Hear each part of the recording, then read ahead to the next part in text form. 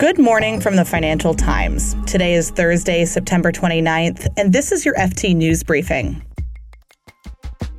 The UK market turmoil has morphed into a political mess.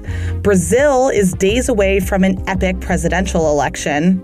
So this election has been described as the most consequential since the return of democracy to Brazil. And buckle up, because Porsche is listing on the stock market today. I'm Sonia Hudson, in for Mark Filipino, and here's the news you need to start your day.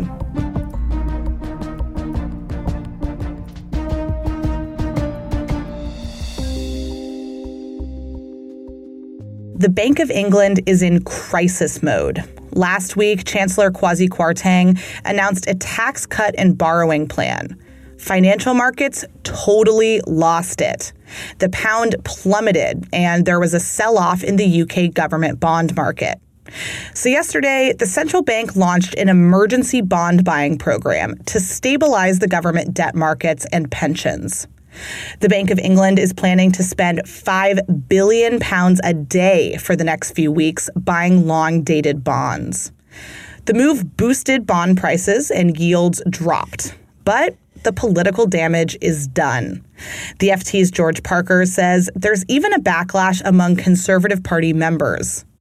Tweet from one Conservative MP from Liz Truss's own party saying this inept madness cannot go on. So this is one Conservative MP completely laying into his own government, and there's just a general sense of disbelief. What does this mean for the Chancellor, Kwasi Kwarteng? I mean, he's the guy behind this plan that sparked the whole mess. There are a number of Conservative MPs privately who think that this episode has finished him off, maybe not this week or next week, but at some point in the future, that your credibility as Chancellor of the Exchequer can never recover from this kind of complete chaos. So yes, it might be expedient at some point for Liz Truss to throw Kwasi Kwarteng overboard, but it'd be a very risky strategy. It'd be a total admission of defeat. They both work together on this package of measures. They're the embodiment of everything they've believed in. This whole idea of cutting taxes, cutting regulation, letting free enterprise rip. This is all part of the credo, not just of Kwasi Kwarteng, but particularly of Liz Truss, his boss. All right, so we may be sticking with Liz Truss and Kwasi Kwarteng for the time being. For the time being, yes, although, of course, it's only 3 weeks since Liz Truss became Prime Minister, so it's strange that we find ourselves here even discussing the possibility that the Chancellor and the Prime Minister might have their job on the line. And certainly, I mean, this is a really serious existential threat to the government. If you lose control of your economy, people wonder what on earth you're doing. And look, I mean, these are early days. Markets go up and down. Opinion polls go up and down. Kwasi Kwarteng and Liz Truss are sticking to the policy. They're hoping that the markets are stabilised and that over the coming weeks things will calm down. They'll be able to roll out some more supply-side reforms in areas like digital, City of London reform, childcare, to try to convince the markets and the British public that they have a plan to revitalise the British economy and hope to move on. George Parker is the FT's political editor.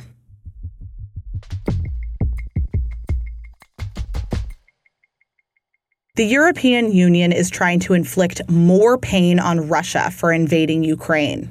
In its latest package of sanctions, its 8th so far, the EU will cap the price it pays for Russian oil. It'll also ban more Russian exports. The new sanctions are estimated to reduce Russia's revenues by 7 billion euros each year. Brussels is also banning Europeans from serving on the boards of Russian state-owned enterprises.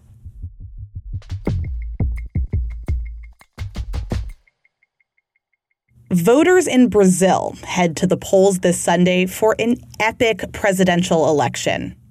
President Jair Bolsonaro is running for re-election in order to keep leading Latin America's largest economy.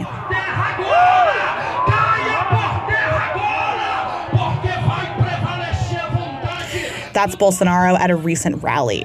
He's actually trailing his challenger, Luiz Inácio Lula da Silva, the left-wing former president that's known just as Lula. There's already some suggestions that Bolsonaro may not accept election results if he loses. To find out more, I'm joined now by our Brazil correspondent, Michael Pooler. Hey, Michael. Hi there. How's it going? It's going well, thanks. Michael, can you remind us why this election is so important? So this election has been described as the most consequential since the return of democracy to Brazil during the 1980s, following its 21-year military dictatorship. You have these two political nemeses who present very different visions of the future for Latin America's most populous country, which is one of the world's largest economies. But a big question is whether they have the adequate toolkit and ambition to address Brazil's big economic challenges. Over the past decade, the economy's barely grown. There's been a drop in living standards, and Brazil, which was once an emerging markets darling, has really disappointed. So what are candidates saying they're going to do to improve living standards and the economy? What's their pitch to voters? So there's been precious little detail, really, on economic policy during the campaign. So from Bolsonaro, we can expect a continuation of the pro-business and market-friendly policies. And the government has managed some reforms in the economy. They've granted independence to the central bank. They've undertaken a pensions overhaul, and they've had some privatizations as well. But they were frustrated in some of the more ambitious reforms, such as overhauling the tax system, which is notoriously complex. Now, Lula, true to his left-wing credentials, he wants greater public investment in infrastructure. He plans to put a firmer hand on the state-controlled oil company Petrobras, and he wants Brazil to play a greater role in the clean energy transition.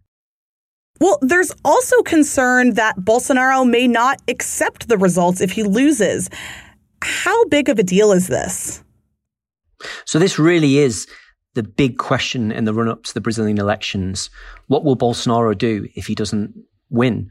He's repeatedly alleged that Brazil's electronic voting machines are vulnerable to fraud, although he's never provided any evidence to back these claims. And it's quite similar to the narrative woven by Donald Trump in the build-up to the last US election. So the worry among Bolsonaro's opponents is that he's laying the groundwork to reject possible defeat. And these concerns have been fueled by comments he's made. Last year, for example, he said at a big demonstration, "I only have three possible fates: arrest, death, or victory, and I'll never be arrested." Now, most experts don't believe that there'll be any kind of military coup.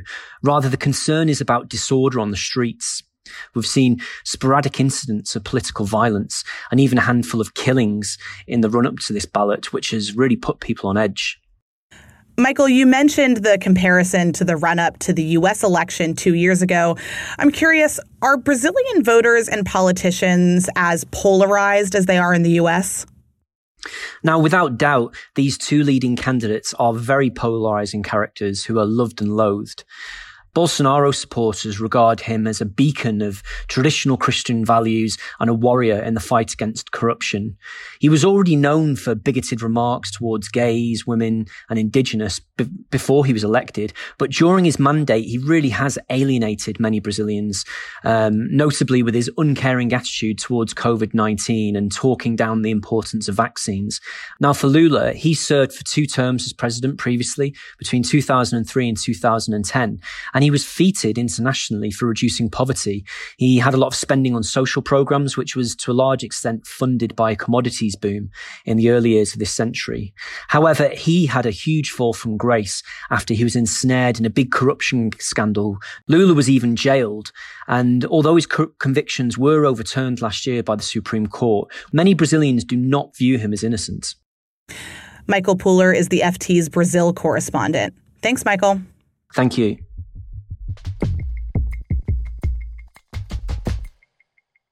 Before we go, Porsche is hitting the gas on its IPO today. Its parent company, Volkswagen, is listing the sports car brand on the Frankfurt stock market, and it's selling 911 million shares. That's the same number as Porsche's flagship model. The listing is expected to be one of Europe's biggest initial public offerings of the year. Shares are expected to start listing around 82 euros. You can read more on all these stories at FT.com. This has been your daily FT News Briefing. Make sure you check back tomorrow for the latest business news.